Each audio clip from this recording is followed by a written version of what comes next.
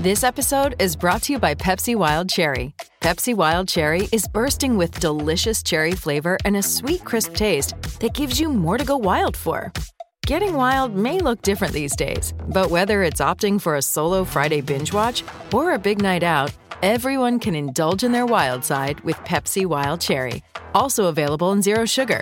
So grab a Pepsi Wild Cherry and get wild.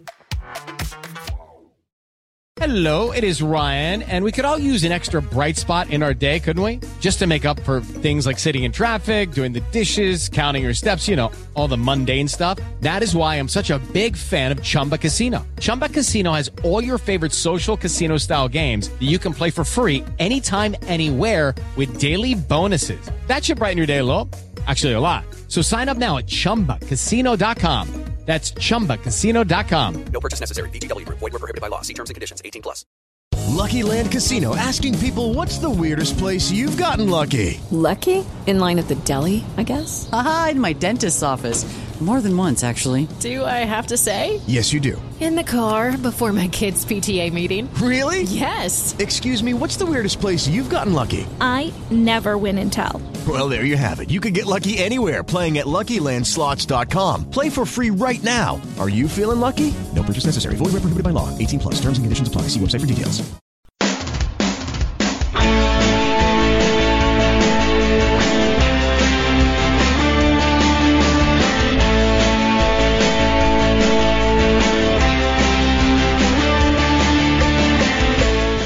Hello everyone, welcome to the Rangers Corner. My name's Stevie Clifford and this is a European special.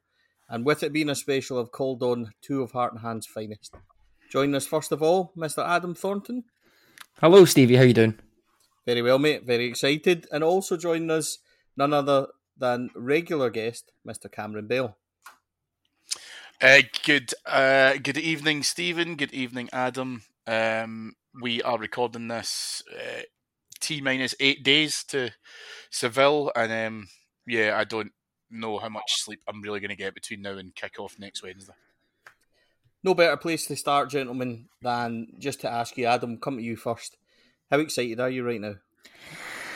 Oh, I'm not sure what time this podcast is going out, so I might not tell you exactly how excited I am, but yes, I am on the precipice. This week is going so slow. We're recording this on Tuesday night and it literally feels like it has lasted for about 10 days already.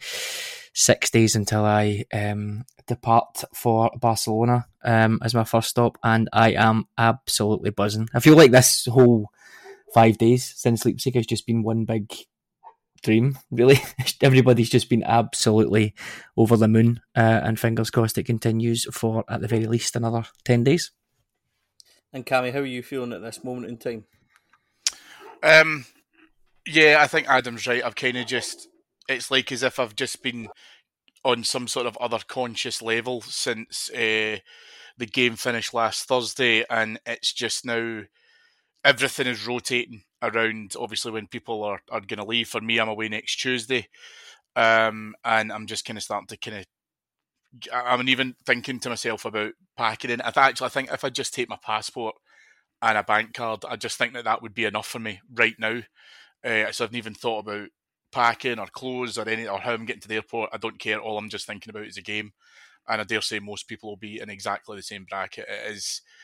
It's a weird feeling to have as an adult, if that makes sense. Like sometimes you can think of it as when you're getting close to Christmas and all that when you're an 8-year-old, but this is dreamland. It really, really is. Yeah, it's a very exciting and surreal thing to have to look forward to. I remember when we were looking forward to Manchester, obviously the league was still very much ongoing and it was so much going on. You didn't really have time. Like I feel we do this time, it's, even though there's league games, they don't mean as much as they did then, and we're all just excited and looking forward to it. And because this is a European special, gents, we're going to journey back and we'll have a wee look at the group stages and the qualifying rounds. Not in great detail, but just a kind of skimming over as we look back. And this journey started a way back, obviously, with Malmo in the Champions League, which we exited out, and then it came Alashkert. Adam, Alashkert home and away wasn't exactly the start of what we might have thought would have been this incredible journey. I think that's fair to say. Yeah, I think it is. That Alishkert game where Lundstrom gets sent off was very, very far removed from where we are now, both Rangers and Lundstrom himself. It kind of felt there was a lot of apathy, which is weird considering how high we'd been a few months before. But going out in the Champions League in Malmo, I think, was a really big blow for everyone at the club. And then it just felt like, oh, Alishkert, let's try and get through this. And then it's the Europa League group stages again, and everyone was kind of a wee bit like, oh, again. Those two games, an absolute non-event. That one that we seen away would get football stopped, to be honest. I thought we were really, really poor. Obviously, it was quite warm over there in terms of temperature, etc. But it wasn't the most exciting of two games, I think we'll say, Stevie. But ultimately, we got through them and it put us on the path to where we are now. Of course, a wee bit of context with regards to exactly what was going on at that time. Most people remember we had a bit of an outbreak of COVID, and obviously Robbie McCrory and things like that were in goal. And there was I don't think Tav played in that away game, so obviously we know how important that is. But Cammy, we did manage to get in, and very much similarities in terms of the Manchester run, that it didn't start, obviously the Champions League for Manchester, but in terms of the obvious thing, and it is an obvious thing for us, is nobody at that point was ever thinking about what we were about to do. And that's obviously, Cammy, like, for us, it's different because we're not a Barcelona, Real Madrid, or whatever who might think or expect latter European stages. So I'm not going to ask you the obvious question in terms of, at that point, because none of us probably sitting there would have thought we were about to do what we are currently doing at this moment. But in terms of group qualification, what were your overall hopes and desires for it ahead? I think it was difficult because obviously we made quite a poor start domestically. So my hope was we were going to do what we had done previously, which was try and use Europe and performances in that stage as a little bit of a kind of booster, if you want to call it that. And listen, I think that it felt like the universe collapsed when we got put out against a 10-man Malmo team, which somewhat ironically, I think if we played them now, we would wipe the floor with them. But it's what happens. And we've said a lot on the last 3-4 years that we're an established European team now. No one wants to come to Ibrox. No one wants to be able to play against us or get us out the draw or be able to try and do that unless you're fundamentally a superpower. So we can hold our own with the best of them. I think Adam's right. I think what we kind of said was we're kind of at that point, and it's not about. I suppose the best way I can put it is we kind of expect to compete in Europe now, so therefore getting into the groups, being able to perform well in the groups, dare I say it, is kind of becoming an expectation now, whereas obviously that's built on the confidence that we've gained over the last number of years and how we've been able to try and put some very major European scalps in the table. So I think for me, it was just really a case of let's go into the groups, let's try and get that, but use it as an opportunity to say, let's get the team, working better on a domestic form and try and see if we can reinstill some of the hunger that got us 55.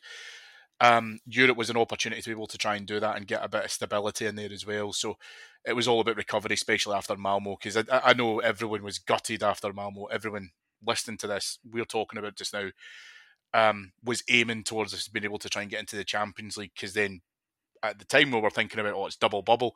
We could get into the Champions League this season, win the league, and we're in it again next season. But obviously, things did not go down that route as expected.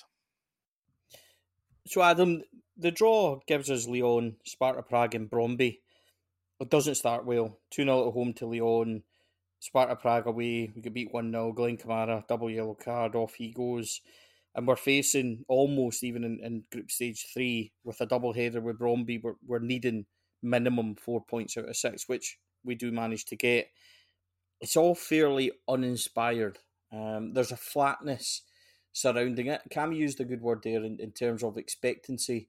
I think that the thrill and the buzz had somewhat gone from the the group stages, it was no longer an excitement to be there, more in terms of we're all expecting to get out of it. So do you think that's fair in terms of, do you think that's a fair kind of reflection on where we were at that point? Yeah, definitely. I think it's expectations. We expect to win. We're realistic about it. I think the first season or two, getting out of the group stages, or even getting into the group stages, was a huge achievement. But then once you've done it, we don't want to just do the same thing again. We want to improve and we want to keep going. And I think that losing to Malmo, as well as it being that big blow that we mentioned, but going into Europa and just doing the same thing again, I don't think many people thought that we would necessarily get to even the quarters this year, and certainly not after those first two games, like you said. So I think there was a bit of an apathy around it. It then obviously didn't help with the manager leaving halfway through, or 2/3 of the way through the campaign as well. I think that sort of added to it. But those first two games, we were not good at all. Leon gave us a chasing, and Sparta, I thought we were way off it, really quite poor in that game as well, and it looked like we were down and out. I'm not sure of the stats on it, but I don't think many teams have lost their first two games and qualified through the group stages. So it looked a little bit lost in that sense. The Brøndby game, I think we've all seen over this, whatever it is, 65 games in the last 4 years in Europe. I think we've all seen that 2-0 Brøndby game a handful of times, where we get it's a good win, a good solid win against an opposition. So that was good to get us back on track. Brøndby away, I was there with David, and Hagi pulled it out. As far as I'm concerned, I thought we were heading for a defeat in that game. I know it was pretty early in the second half, but I didn't think we were very good at all in the first half. And he managed to pull it out, and it ended up being a very, very valuable point for us. So there's maybe a glimmer of hope there. But obviously, as we said, only a few days later, the manager leaves, which probably puts, or we thought would put, our qualification chances in even bigger jeopardy. Yeah, and that's it. And Cammy, Sparta Prague, I suppose, is a high point in the group. It's Gio's first outing as Rangers manager. It comes a couple of days after semi-final defeat to Hibernian. Everything's all a bit up in the air, but it's Ibrox is full. Rangers record a good 2-0 victory. Great first goal, especially Tavernier is passed through and Hagi kind of slides it over for Morelos to tuck away. Really nice goal. The second one, a bit of a calamity in terms of defender actually crosses it in beautifully for him to head home. But that needed to be a 2-0 win. Towards the end of the game, there was a magnificent double Alan McGregor save. Worth highlighting because 2-0 obviously puts us in an unassailable position. We're through in the group. But in terms of massive point in the journey as it is, that night was huge for us. Yeah, and I think that was the point I was making earlier, that you kind of want to run within a tandem of, within Europe, we could start to use that as an opportunity. I won't say an excuse, an opportunity to bounce back after what was an abysmal performance in the League Cup semi-final. And so within that, we could start to instill a bit of belief. And I think that showed a great resilience within the squad, because it's incredibly difficult for a manager to come in, biggest job he's ever had.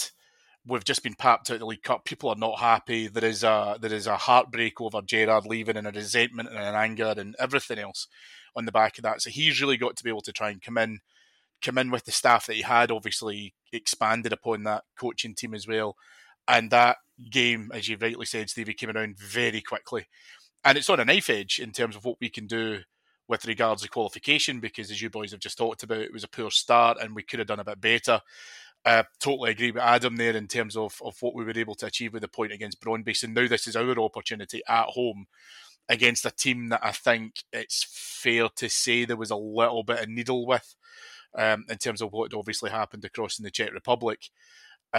So it was back to a full Ibrox, and for us to be able to go and provide a solid performance, which I think we absolutely did. And I'm glad you mentioned the point about McGregor. I know, obviously, having played a lot of football with you, you're definitely part of the goalkeepers union. But it was tremendous, absolutely tremendous. And I think that for a player who's not had as good a season as he would have liked, we will hopefully look back on what is going to be a tremendous season, all fingers crossed and all the rest of it. And we will look at some key saves that Alan McGregor's made, because he's very much made a big contribution in the back of that. But yeah, and it kind of feels a little bit bittersweet now that we're obviously talking about Alfredo Morelos scoring goals and stuff, and by Christ, it breaks my heart he won't get to play in that final, it really does. But his contribution, even in the build-up to this, has been, invaluable, absolutely invaluable. Yeah, and we finished the group stage with 1-1 draw out in Lyon, which I suppose for us at the time was a good confidence builder in terms of what we were doing with Giovanni just starting and coming in. It was a very much change Rangers side. Scott Wright's deflected effort would get us a 1-1 draw, but it was a very competent performance, especially defensively, albeit they weren't exactly going hell for leather. But it rounded off what was it wasn't a polished group performance which we'd seen in previous years, but all considered, it was really good to get out of the group. And straight up, Borussia Dortmund gets drawn just a couple of weeks before Christmas. I'm not sure anybody outside of Rangers really would have fancied our chances. But what was about to happen, a 6-4 victory on aggregate. We've obviously covered this, Cammy, in great detail, so we'll not go dip back into it in terms of having to cover it methodically. But Adam and Cammy, I'll put this both to you. Maybe start with Cammy because of what I've said. But that overall double leg, we've beaten them away 4-2. We've then drew with them at home 2-2. But all considered, really unlucky not to win at Ibrox with a magnificent second half. That for me was the first big sign of Rangers under Giovanni Van Bronckhorst tactically, but it was a massive scalp. Favourites go to Germany, beat them 4-2, do so well at home as well. Cammy, first up, sum up where that ranks with you in terms of, I know that we've kicked on and went further, so it might kind of go out of people's mind, but in terms of actual European scalps, that's up there with the biggest that I've seen in my lifetime. Yeah, probably exactly the same. I think it's one of Rangers' greatest European away performances, probably outside of the Cup Winners' Cup final in '72.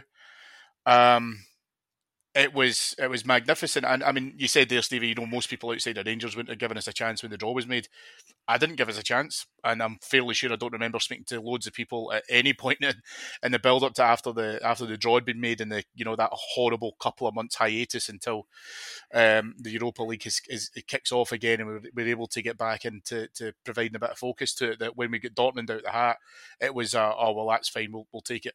We knew that we were going to struggle against them, and they were favourites for the competition at that time, and yet they went over there, turned in a fearless performance. John Lundstram playing like a man, reincarnated in terms of what he was capable of doing within that. A wonderful goal from him.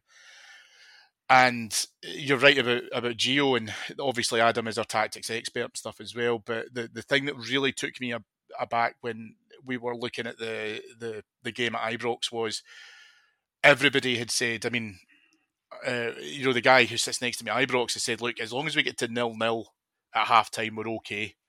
And then we take the lead, which again, I don't think anyone was expecting. Then we go 2-1 down, and I'm begging we get back to 0-0 at half-time if that's going to be a possibility. But you do start to panic.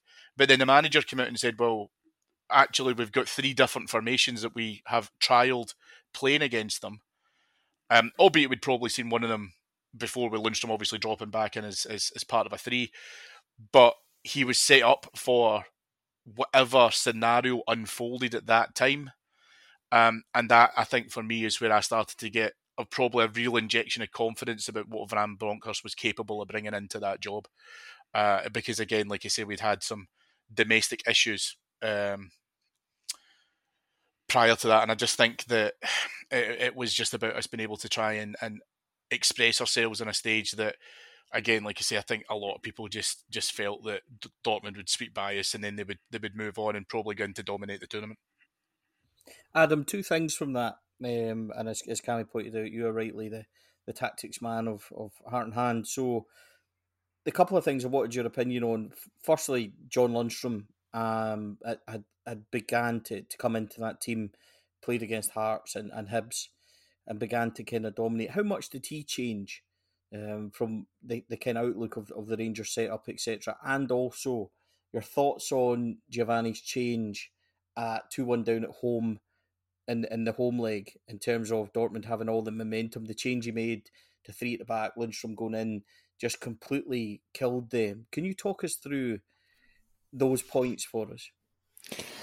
I think the first thing there is the 3-0 game at Parkhead was a bit of a rude awakening for Van Bronckhorst. It sounds crazy now, but going into that game with Kamara as the sole defensive midfielder and Aribo and Arfield as your number 8s is very, very attacking. That's not something that Gerrard would ever have done.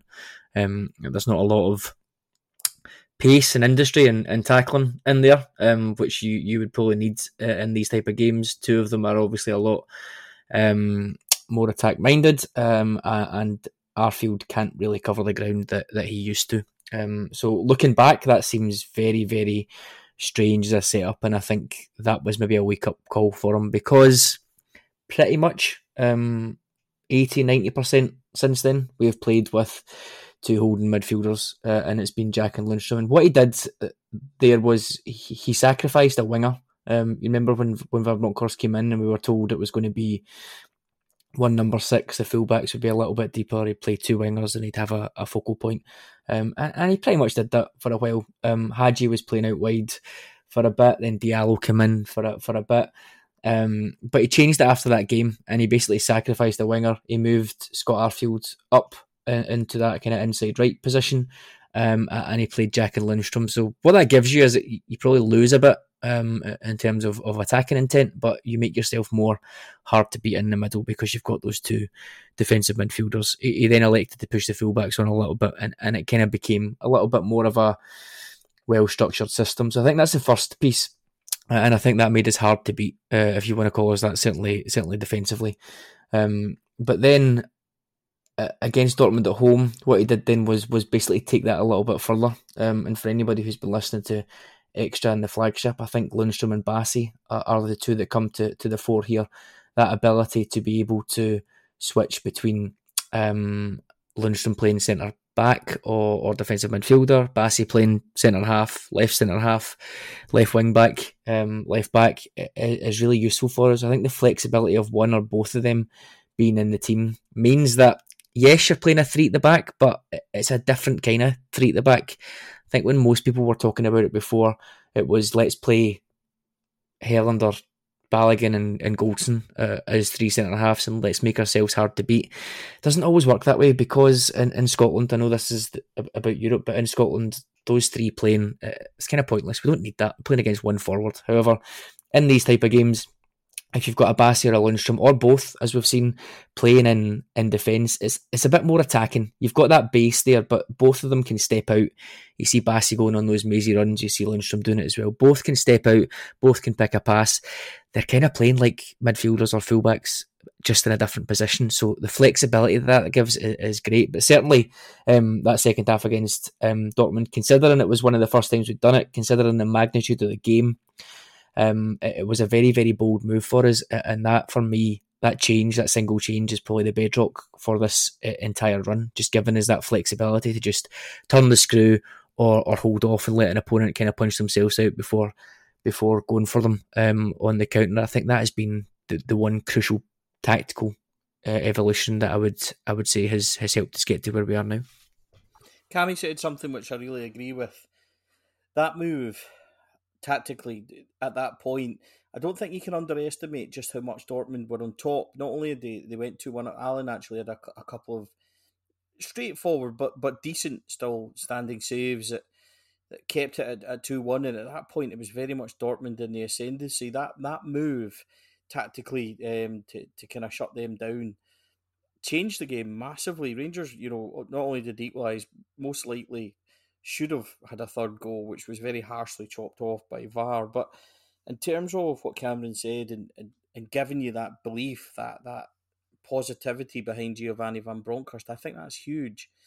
And something that has now come out, which we'll come back to, I think tactically that was a bit of a first masterstroke.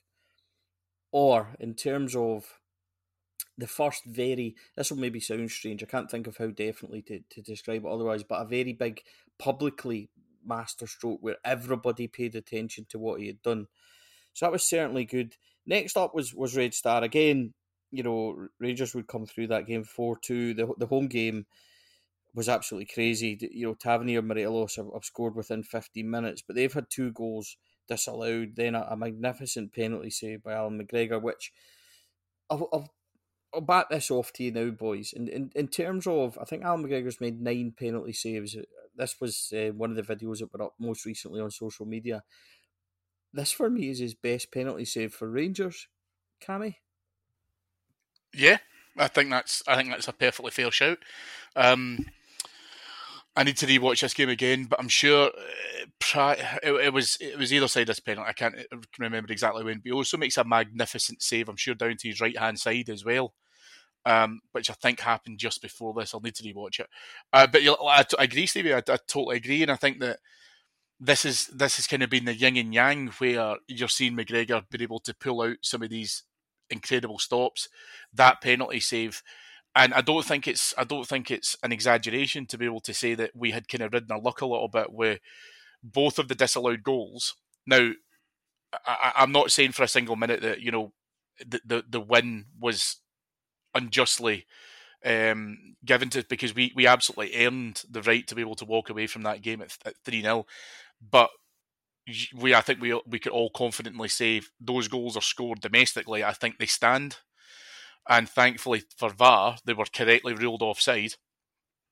I mean, it was a penalty. I've got no real doubt about that. There's nothing much that you can say about that as well. That kind of where that's the flip side of VAR with it as well. But I think that it was a tremendous penalty save that, looking back, not within the context of the game and where we were at the time and everything else as well, but again could prove in retrospect to be one of the defining points of this run. And Adam, not only has he kind of pulled it out the bag with that penalty save, Rangers have had a strong performance at home, but we go away, lose a really poor goal after 10 minutes from a corner, kind of mix up in the defence. Al McGregor's then pulled out 2 really wonderful saves. One particularly, his left hand, he tips over as the boy comes in onto his left foot. In the second half, there's a kind of whipped cross which he manages to keep out, and then on the flip side, there's a shot which he kind of bobbles up and the boy should put in the rebound, but Allen manages to get down. And then out of nowhere, almost perfect tactically, Ryan Kent springs that break with playing the lovely 1-2 with Glenn Kamara. Glenn manages to hold it up and plays it through, almost similarly to something that we would see just last week in the semi-final, but that's almost tactically perfect. Now, I know that we lost the game 2-1 with a very late penalty kick, which was, again, justly given. But in terms of tactically, sitting in, absorbing that sucker punch break goal, you must have taken a lot of kind of joy from that type of goal. Definitely. Also, Ryan Kent doesn't score very often, and I'm a big advocate of how I don't feel like that's as big an issue as others when you think of what he does off the ball, what he provides, and also the assists that he's been racking up very quietly since Christmas. So Kent to get that goal, I think, was quite pleasing, because it looked like it was visibly annoying him for the weeks before that. I think he'd said he wasn't sure what he had to do to get a goal in one of the games. I think it might have been the previous game, actually. So for him to get that was good. And yeah, McGregor's European form hasn't really matched his domestic form this season. Has it? You think we mentioned there Sparta Prague, huge saves in that one. I'm sure there were a couple in one of the other games as well in the group stages, and then obviously you mentioned both Red Star games. I think he has been excellent in this run, and as big a part of it as some of the others when you think about it. How crucial those have been. So he has been fantastic, and I think he deserves his final appearance, given he missed out in 2008. In terms of the tactical setup, yeah, this was the outlier, wasn't it, really, this round, because we had the home game first and then the away game. So it is ignoring Dortmund, because that's an absolute aberration, winning 4-2 away. But if you look at the round of 16, quarterfinals, semi-finals, as we come on to, it's kind of what you would pray for, isn't it, really? You get escape the away leg, whether it's first or second, with a narrow defeat at worst, and then you get a couple of goals or 3 goals in each of the home legs, which should be enough to see you through. It's one of those things, you aim for 10 points in the groups as a kind of standard. That's what everyone wants to aim for. You aim for 40 points in the Premier League. This is the kind of textbook results that you need to get through these, and we've not really had any surprises. There have been surprises within, in terms of goals or chances or anything like that, but when you look at them, it's kind of textbook how you'd want to progress through. And I think this one was the bedrock. Get the big win at home. Nobody thought it was done by any stretch of the imagination at 3-0, particularly how dangerous they'd been, and the offsides and Cammie Spawn. I think at least 2 of those are given in Scotland, which would have been a different game completely. But this is what we have VAR for. We get there with the 3-0, and we manage to escape the away leg unscathed, just about, and get us to the quarters. I think what's interesting. Sorry, Stevie, just to cut into because Adam's on the money, right? But what's interesting about this is when this happens, when it's Atletico Madrid playing at the Etihad, all of a sudden it feels like as if that's absolutely the correct tactical approach. Yet Rangers have done the same thing and got to the Europa League final. And I'm not necessarily saying by being pragmatic, playing in away legs and just defending and doing all that kind of stuff. We've done that before and it got us to Manchester. But it's about being able to then look at each leg in isolation, exactly as Adam's saying, where you're then saying, well, our approach will be different at home. And I mean, Christ, typically, now looking back on it, it's great to say it because you don't feel that confident at the time, but Christ, it just felt right. Okay, within 15 minutes when we're playing at Ibrox or a European League, if James Tavernier hasn't scored and somehow something is wrong, whereas that's a positive play. That's us going out, taking the game to them, and not being afraid. And I think that's why I'm sitting here just now feeling semi-confident about the final, because the team have instilled that confidence in me by the performances at home. I was going to quickly ask you both, is it controversial or is it fair to say that Red Star in this journey have caused Rangers the most problems in terms of clear-cut opportunities? Is that fair? Yeah, I think it is fair. I would say so. Dortmund obviously scored 4 goals, maybe just about on a par, but I think because we had that volume of goals in the big high from the away leg, we maybe forget about some of the chances that they had. But I would say the away leg, and again, it's the second leg, so it's definitive, but I would say the away leg against Red Star is the most nervous I've been. So yeah, I would go along with that. I think as well as that, as we've just mentioned there, and you've got to think about, psychologically, for the Red Star players at Ibrox, you've scored what you think is a perfectly good goal, has been disallowed. Rangers have then taken the lead just after 10 minutes played. You've then scored a second goal that, let's face it, was a pretty decent finish as well. That's been disallowed. Rangers then go 2-0 up, and then you miss a penalty. So I think Red Star did cause us problems, but they also, I think once we got to about half time, and as I say, they've created chances, but they just haven't paid off through one thing or another. It must just completely burst you. It must do, and I think that's exactly what you saw from them. And again, we created those 2 opportunities. We had a wonderful save from the goalkeeper. We weren't fluking our way through it. No, absolutely not. And next up comes Braga. And I'm not going to say it was a tie we all wanted, but it was a tie certainly that was mentioned. It was a game that, I'm going to be honest with you, see, when we got this tie, I'm starting to think that we should be winning this game. And it's not based on so much having beat them before, but I'm getting close now. I'm starting to. Whereas if we get beat by Dortmund, right, okay, fine. But now we're starting to get the quarterfinal. We're starting to get a wee bit closer. You're starting to want it. That's how I felt. Nothing really happened away from home. We were happy enough to get beat 1-0. I thought we were pretty dismal. There was no striker, obviously. That was when it was coined, the very famous phrase of, I don't know where it came from, but somebody said it was like a speedboat without a driver. And that was certainly, we can laugh about it now. The home leg was magnificent. A couple of things I wanted to speak about. One is James Tavernier, and I'll get to him in a wee minute. But in terms of, I grew up and Parma was a big one for me. It's always been my favourite Rangers game. This is close to being my favourite Rangers game at Ibrox. At that point that I'd got to, I thought we were magnificent straight from the get-go. We had big decisions, obviously. They end up with 9 men and things like that. But Ibrox was electric. It was just the magnificent European performance that we've come to expect. All the highs and lows of them getting that 83rd minute header and things like that. But in terms of Super Rangers European nights at Ibrox Stadium, this is up there with as close to Parma, if not better in Parma, than I've had so far. Cammy?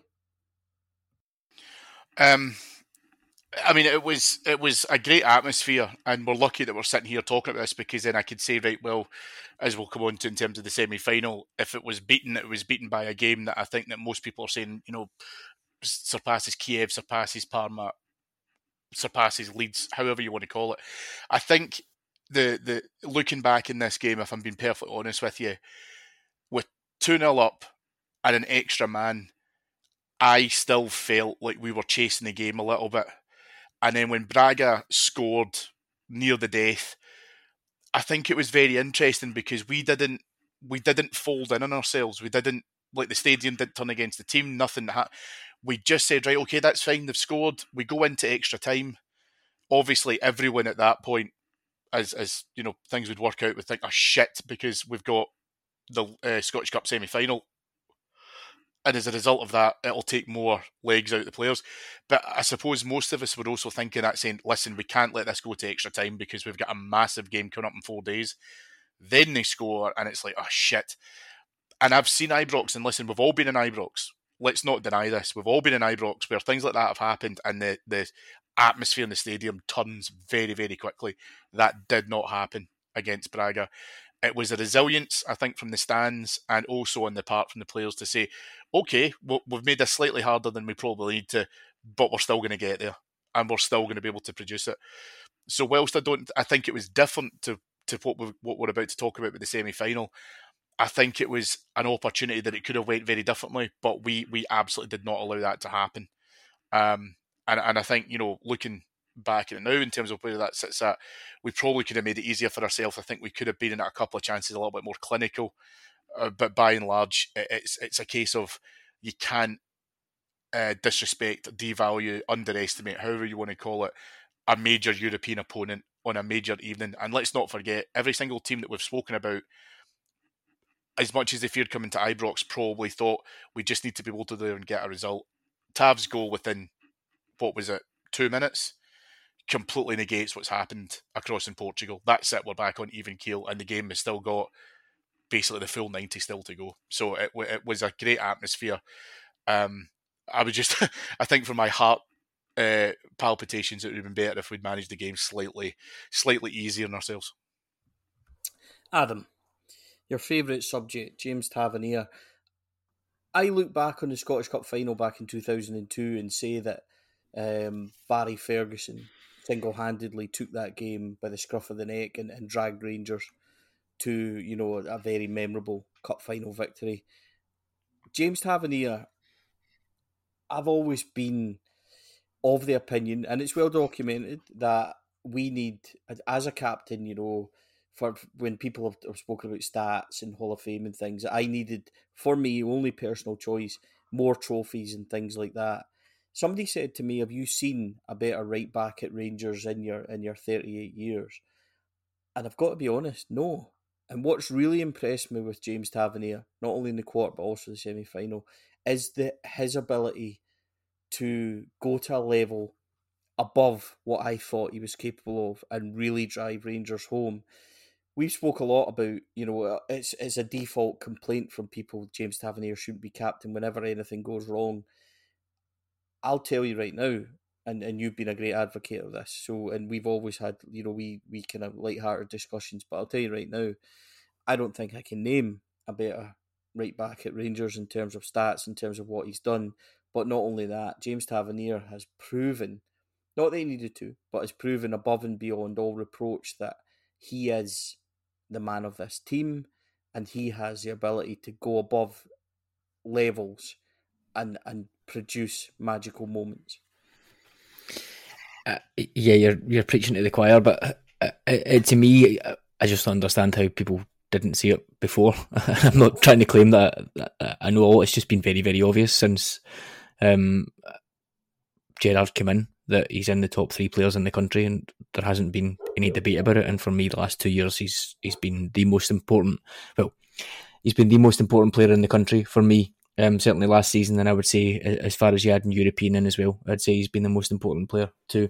But over the 4 years of Gerrard into Van Bronckhorst, he's been the number one. You could argue Morelos as well, absolutely, for the goals, but I just think in terms of everything overall, for me, he has been the most important. He's been the best player. He's the most consistent. He's the most available, which people kind of discount that as well, but the durability that we have with Tav and Goldson being there and missing, less than 20 games between them and nearly 4 seasons is just absolutely incredible.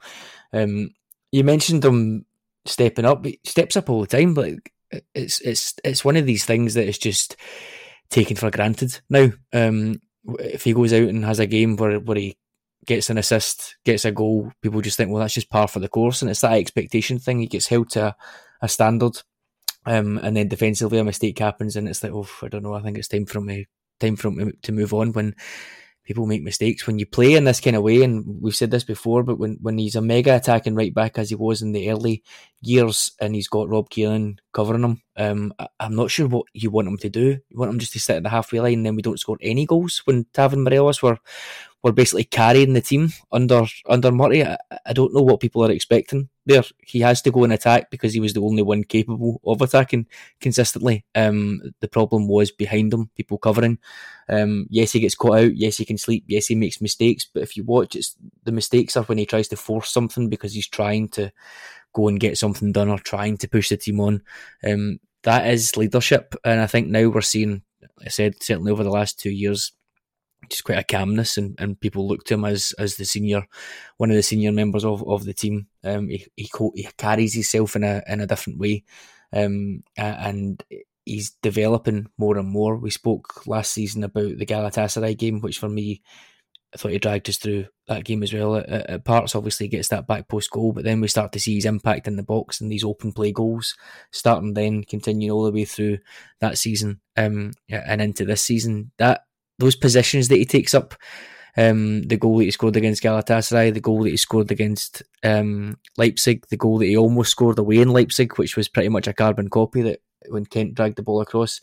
It's just par for the course now. He's been doing that for a couple of years, but what we're seeing is because we've got that base behind him, we've got people covering, we've got your Jacks, your Lundströms, your Goldsons, even Arfield when he's covering, able to give that base and support them in a way that gets the best out of him. I think that's what we're seeing, and it's ridiculous that his stats are ridiculous anyway. What is it, 80 something goals and over 100 assists in however many years it is just incredible, and people take it for granted. But the fact that he's the top scorer in the Europa League is just mind blowing. And there are still people who don't rate him. I got one after someone saying after the Celtic game, I don't understand what you see in this player, and I said, I don't understand what you see. I can't understand what you see. I'm absolutely baffled that anybody still has doubts.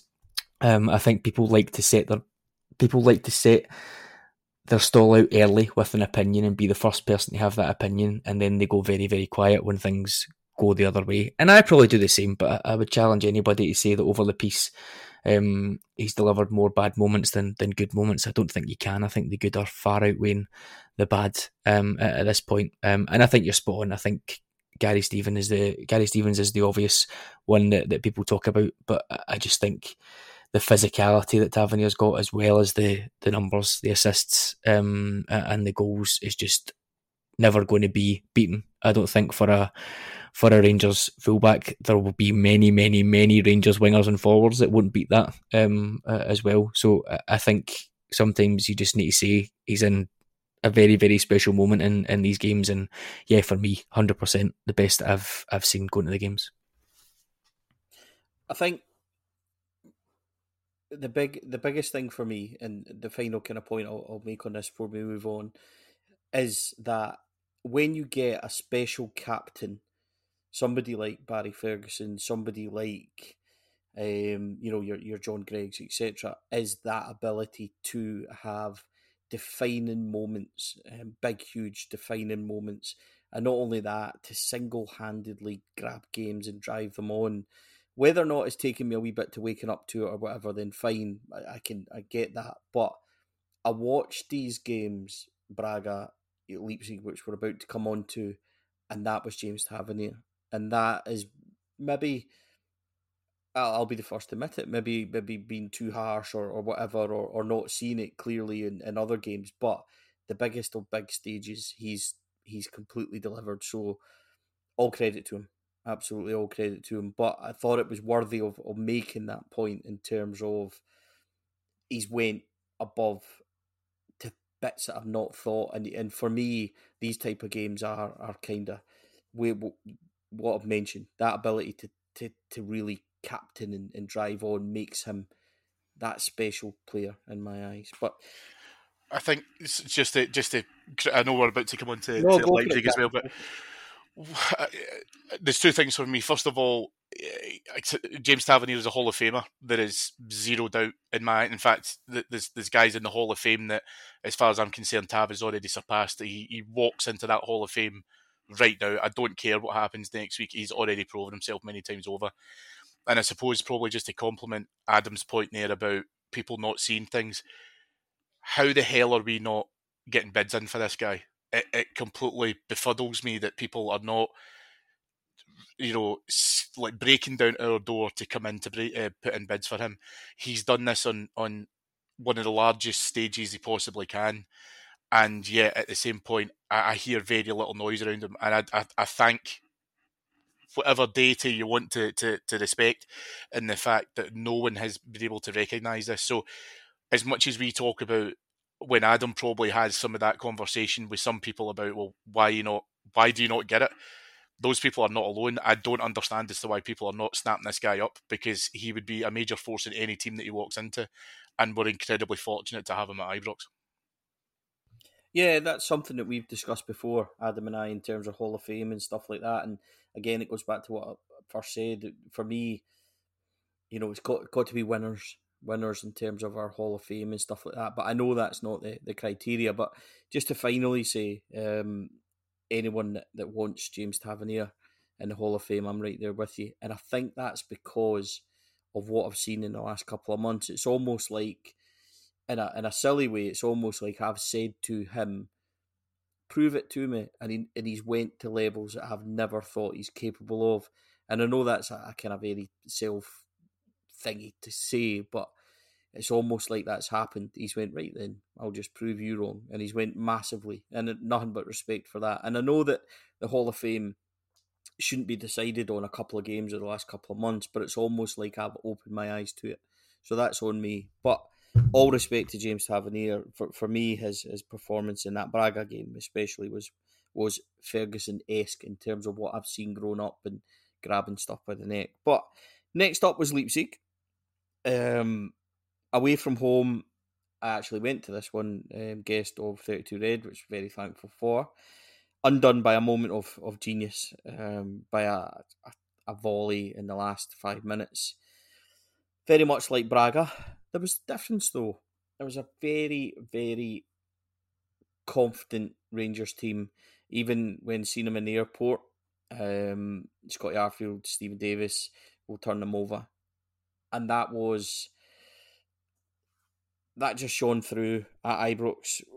Where a night where I said that Braga was as big as Parma, this probably goes past both of them in terms of what we witnessed. just a magical night. The noise, James Tavernier opens the scoring, and then we see a wonderful, wonderful goal. I've watched this goal so many times. The way Glenn Kamara rolls that in, the way it moves, the way the whole move to win it back, move it around was just, I think that's one of these goals that's understated and will be understated for us. Then Nkunku with a lovely volley a minute after Alan McGregor makes a top-class save, and then John Lundstram steps up, and the journey which he started all the way back against Alex Kirk, getting red carded, and a difficult start for him, is ended by Ibrox Stadium worshipping him and him scoring the goal that takes us to the Europa League final. Gentlemen, that was just last week for us. We're still all on a massive, massive high. Cammy, I don't even know how to ask you to describe it, but talk us through the game, and then Adam, try and... I'm still living in that moment. I think when you look at the away leg and how we perform within that, and I thought that we've been very scrappy in terms of being able to try and piece a team together, which by and large due to obviously injuries with Kemar Roofe and what have you, and who the hell is going to play up front, and we had that against Celtic, obviously, so it's very much a kind of idea of, well, we're just going to have to start to try things and taking it from there.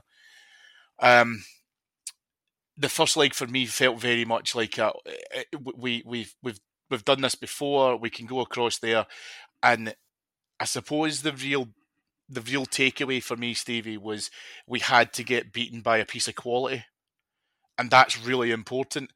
And you can see the team were pissed off to lose, obviously, and to concede that. I understand all of that, right? I get that, but I think in their post match and the comments that came out after the game, I think the general sense that I got out the back of that was the players knew that Leipzig had got lucky, and I say lucky in terms of the result.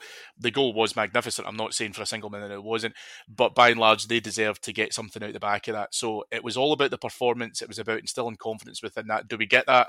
If we're 3-0 down and we've got a mountain to climb back at Ibrox? No, of course not. But the way how we went out and conducted it, even though we lost the game, I think still talked about the performance. And then, you get to Ibrox, you get to an Ibrox that, 30 to 60 minutes beforehand is electric. We obviously lost a club icon immediately prior to it, which I think supercharged the atmosphere, it supercharged the fans, and it certainly did with the players. And then, Tav steps up, and I want to kind of say something about this before, because I think this is one area that definitely Adam and I agree on when we talk about people criticising specific players, and by that I mean Ryan Kent, because everyone talks about goals that he should get, finish he get, blah, blah, what have you. Glenn Kamara does superbly well for the first goal in terms of being able to use some key strength. Right, so let's not get away from that. Kent continues to drive it, and Kent, it's a brilliant cross, right across the dance floor to get to Tav at the back post.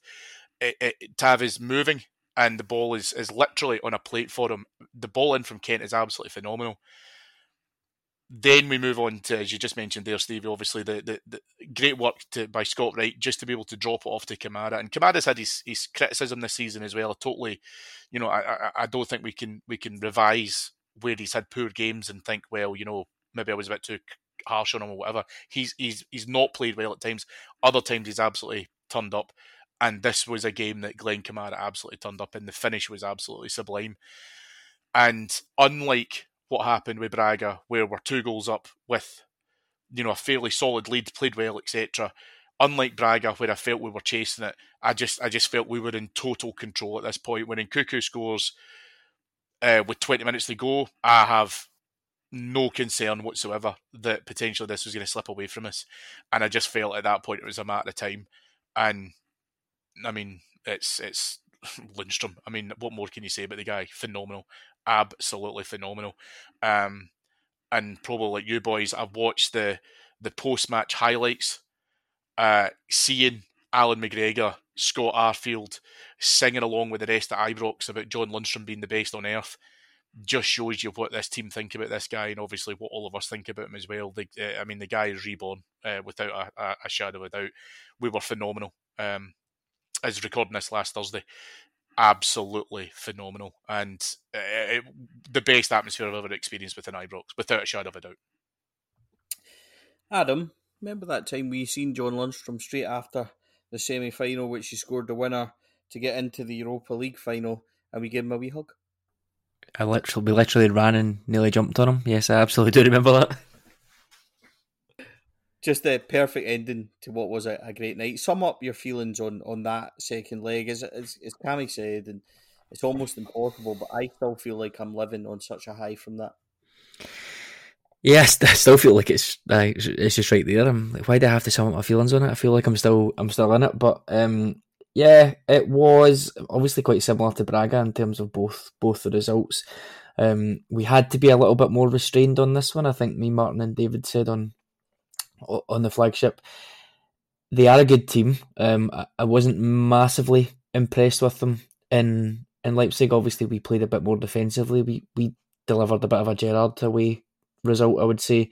In that one, we could have had the goal, as we said, with Kent dragging that across. If Tavernier had gambled at the back post, I think he'd have got there, as he did in the home leg. But it was really our only chance. 1-0 was probably just about fair, but it was a pretty disciplined performance. But I didn't see much from them that was terrifying me. Obviously, they knock it about quite well, but they just felt like a team that couldn't quite cope with a team that defends well, which is obviously a very German thing. So I wasn't massively concerned. However, they had a couple of players back for this game. Kevin Campbell being one of the main ones, who I maybe was a little bit concerned about. But still, this atmosphere is just so strange just now. We've mentioned a few times on pods that Braga, Dortmund and Red Star for me are pretty close to going right into the top 5 in terms of atmospheres. Something happens. I can't really put my finger on it, but you do start to just believe that there's a charm there. Before the game, I was nervous about the occasion before the game, absolutely, but I wasn't nervous about the team. I made this point on, what was it? I can't remember. Extra, I think it probably was, that we got into that game with Bassi and Lundstrom at centre-back, Scott Wright playing a midfield two of Jack and Kamara, and nobody really cared. Like this time last year, there would have been riots if that was, maybe not last year, maybe the year before, there would have been riots if that was there, because we would have thought down to the bare bones or this and that. The noise has just disappeared. The team are just in a moment where everybody is behind them, everybody knows what we need to do, and people were believing that we would get there. And I think the game played out in that way. We got the 2 goals, which spooked them. The manager said after the game, it absolutely spooked them at that point, and no wonder, because the gantry was shaking. You've seen the BT Sport camera that was posted, which is obviously a little bit higher up, but the gantry was shaking. There was people jumping in the press box when we scored at the end. It was absolute bedlam, and that view that we've got at the press, you could obviously see down to the enclosure bouncing. You can see up the main stand, and you can see all the other stands just jumping for joy. It was incredible. In that moment where the goal goes in, I think I started welling up at 2-0, just because we'd got to that point where I thought, right, that's us in front and that's us going for it now. Let's see how things go. Let's get to half time. But as soon as that goal went in, I didn't know what to do. I thought that was it. Obviously there's a fear. They get the corners. There's that happening. When Tav nearly slid off the park, I had a heart attack. But other than that goal goes in, especially when it's Lundstrom. It's just one of those things you think, right, this has happened. There's no way that this can't happen. And when that full-time whistle went, I think a listener tweeted me saying he looked up to the press box, and I was welling up. Martin was sitting down with his head in his hands, and David was singing the Blue Sea Ibrox, I think it was, and that pretty much summed it up. It was just chaos everywhere. People not really knowing where to look, people being delighted, people just being in an absolute state of disbelief. When that song comes on, I'm feeling it. Again, it's just a special thing, and for this one as well, I just can't explain it. I've said this a few times, it's probably becoming a cliche, but it genuinely was one of those out-of-body experiences that you just can't really figure out what is happening, but you just know it's one of the best things in the world. And here we are, 18th of May 2022, the Ramon Sanchez Purwan Stadium in Seville, Eintracht Frankfurt versus Rangers. Eintracht are a good side. We know they're a good side. They've beaten some quality teams. Went to Barcelona and won. They've beaten West Ham. It feels like there's a bit of destiny behind Rangers. 150th anniversary. 50 years since Barcelona. The losses that we've incurred this year to the great Walter Smith and the great Jimmy Bale. It just feels like everything is pointed towards probably the greatest achievement in the club's history. And that's not to downplay 72 or anything that's happened before. There's a part of me that doesn't want to think about it because of the massive points of not only the glory and the prestige, but the financial, the Champions League, everything that will come with this moment. This is just not only is it a huge match, but it's a magnificent achievement to be there. I have to ask you both to try and sum this up as we come to the end of this podcast. Not only your excitement as we started the podcast with it, but just your overall thoughts on this journey, your overall thoughts on where we are, your overall thoughts on Giovanni Van Bronckhorst, everything about this moment and where we are. I can't tell you how unbelievably proud I am of the team and the efforts they made. I didn't think they were capable of it. And that's probably not a great thing to say, but that's made their achievement even more massive. And not because I didn't believe in them. I've spoke all year about this being, this team building a legacy on top of 55, and 55 shouldn't have been their defining moment. But in terms of Europe being, heavily slanted towards the superpowers and super leagues, etc., we are not one of them. So to be where we are, to have this in touching distance, Manchester was hard. The end of the game, everything about it. This time it feels like there's destiny for us, and that's something I'm going to cling on to. Adam, the impossible question, but sum up this run, sum up where you are now, Giovanni Van Bronckhorst. Anything you want to say in regards to this European run, this is yours. I think we're past the stage where we're splitting out domestic and European form. I think he's in a pretty decent place here. I think we've got the bones of a squad for next year that I think most people are happy with, which we probably couldn't have said even 6 weeks ago. I think quite a lot of people were getting to the point where the majority of the squad could go. I think we're now at the stage where we know the kind of older players that we'd want to leave, maybe some of the fringe players that we think we should let go, and some of the players that are obviously well documented with contracts running down or are in their prime for selling. So I think we know there's going to be a big change in the summer, but it's maybe not as massive as people would have wanted to be 6-8 weeks ago. So from that side, I think it deserves great credit. The 2 semi-final wins have bought time is the wrong thing, but have given him that assurance because he's went to the well and he's won. If you think even the quarter-final as well, that setback for Braga to bring it back and for us to then go and do the business in extra time again in the semi-final against Celtic, and then the setback on Thursday night to win. So that shows the team are fighting for him, shows he's got maybe the personality that some were starting to doubt because he is such a nice, calm guy, but he does have that personality there. I think there's a steel there that he can get things done.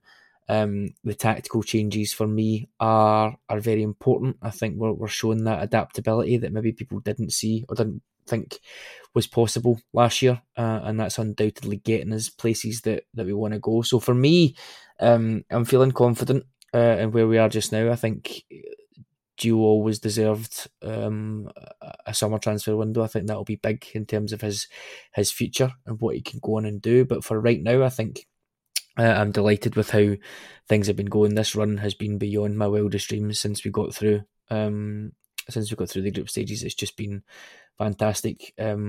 Those 8 games, if you take them in isolation, are certainly the happiest I've been in a European stage ever. In the kind of 30 years I've been going to games. So from that, it deserves huge credit. And looking at it on paper, yes, we don't have Ibrox, and we mentioned that there. We don't have that as a one-off game, but looking at it on paper and from what I've seen of Frankfurt, we've beaten better teams in this run. You could probably put them at maybe just maybe a level above Braga, maybe par with Red Star if we're looking at it kind of high level. But the league table shows they're nowhere near the two German teams that we've already beaten. So when you balance it up on that without doing any kind of lower level analysis, etc., when you balance it up on that way, I think it's a huge chance for us to go and take this step, which will just surpass everyone's wildest expectations. And I can't even sum up what that will feel like. To be honest, I'm not even going to try an attempt at what we have just now is out with really my abilities in terms of summing up. But if we go and do that step next week, I don't think you probably won't even hear me on the network for a week. I'll be stuck in Spain somewhere. But it'll be absolutely worth it. Cammy, how do you put into words this run, the manager, etc.? I mean, it's nothing short of phenomenal. I do believe, and I really do mean this, that it will be the greatest achievement in the club's history, because I think I said this in a couple of shows prior, that we're not invited to this party, Stevie. We're not welcome at this party. The party is set so that we don't get close to a sniff of the door. And now what we've done is we've kicked the door in, we've taken over the DJ decks, we've cracked open the kegs, we're now running it. And that's because we deserve to be there. I think it's different. It's interesting because for some of the younger podders I've been speaking to recently who don't really remember Manchester and don't really remember how Manchester developed and how it unfurled and all the rest of it. The key difference is that I think for me, it only, I mean, and again, I don't know if people listening to this will feel the same, but it felt real the minute after the Novo penalty. That's when all of a sudden it just hit you like a ton of bricks that you were in a European final. This time around, it's very much an idea of, well, we'll put one team to the sword, and it doesn't matter who they are. And I know that there's been the VT going around from RTV about Connor Goldson coming out and saying, I don't care who they are, I don't care what the name is, they're not as good as us, etc. And as the kids would say, inject that into my veins. Because we talked before about how fractured we've been with regards to significant injuries to the first 11 and how we've had to kind of step into the playing squad. What you're talking about here is a team cohesion that believes fundamentally that we can do this. And you've seen results and performances home and away that fully demonstrate that. Even when we've lost, as we've discussed it, even when we've lost, we've still shown that belief. And I think that the most important thing that you can look at now, more than anything else, is we have to remove ourselves from any peripheral nonsense. And we've shown a maturity that allows us to understand that we won't win the league, but we now have bigger fish to fry. And whilst I don't want to make this all about them, they are terrified that we will win this, because in actual fact, although they won't admit it publicly, they're scared that we can do it because we can do it, because we've beaten, dare I say it, better teams in the run-up to the team that we're about to play in the final. That being said, the final will be its own particular dynamic. However, I've got massive faith in the fact that this group of players, the manager, his staff, everybody at the club, are all in absolute tandem in terms of what they want to be able to achieve out the back of this. I think that I'm still of the belief that a large piece of surgery has to happen across the team in the summer. I think that we've got to be able to look at how we can manage resources and how we can be able to try and do that, and that's a conversation for another time, because really what you're talking about from next season is competing in a number of fronts, but doing so in a consistency which we've probably lacked across the board when Van Bronckhorst has come in. But he needs time. He needs time to be able to try and do that, which is why talk of him being sacked if he lost against Celtic in the semi-final was ridiculous. But that all being said, I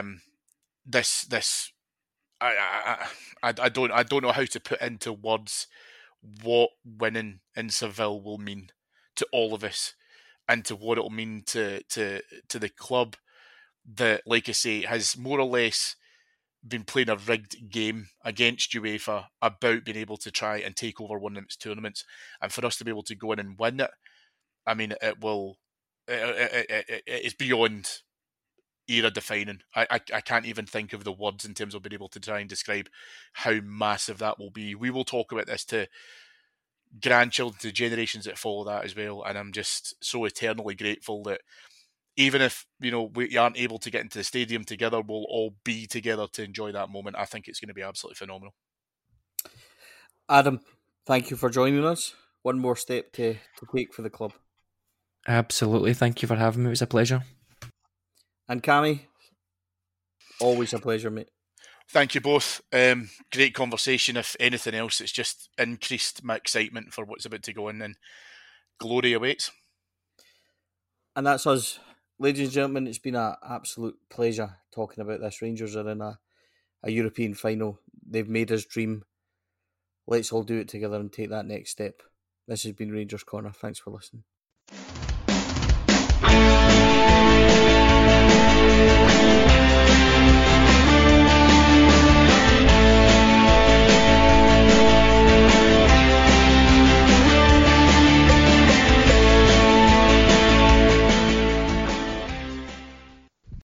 Sports Social Podcast Network.